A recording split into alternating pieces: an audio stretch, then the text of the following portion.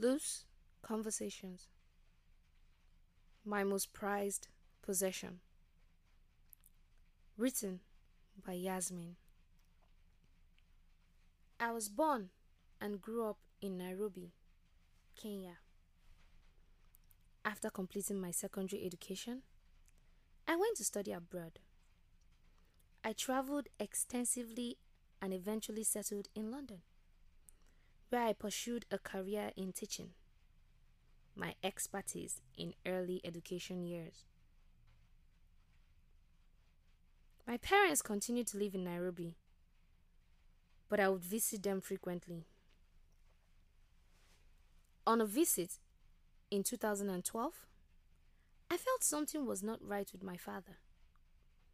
He seemed more forgetful than usual, and when he did not recognize an old family friend, alarm bells went off in my mind. In 2013, he was seen by a neurologist and diagnosed with Alzheimer's. Not my dad. It was hard to accept. Indeed, some of my family members were in complete denial. My mother, who was of German descent and the matriarch of our family, looked after my dad and my disabled sister with love, dedication, and compassion. She passed away in 2017 after a short illness. My father, who was up to this time still fairly self-sufficient, started to decline in his well-being. As a family, we took the questionable decision that I would resign from my job in London to look after the household in Nairobi. So, I found myself in my mother's shoes, back in the land of my birth. I had no ideas of the challenges that this terrible disease would bring. With the kindness of people that I have met and the support of my family and teaching skills, Dad has the best quality of life and care that we can offer him. After realizing that I could not look after him single-handedly, I trained up a team of carers who helped me. From observing my father's ever-changing, challenging need, I have put into place a program of care that has allowed him to stay in his own home. Although Alzheimer's have left my father a highly intelligent, successful lawyer, a mere shadow of his own former self, he can still read. Surprising and hard to believe, as he does not recognize members of his own family or the home he has been living for many years.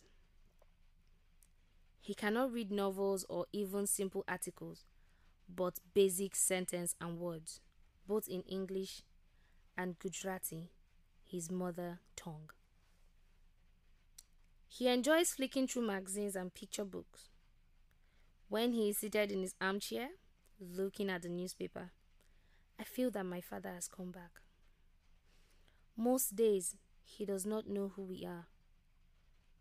When we wear our name badges, there is a glimmer of recognition in his eyes. He will blow a kiss or wave hello. He does not speak much anymore, as he cannot recall words. We know who you are. Why are you wearing that name badge?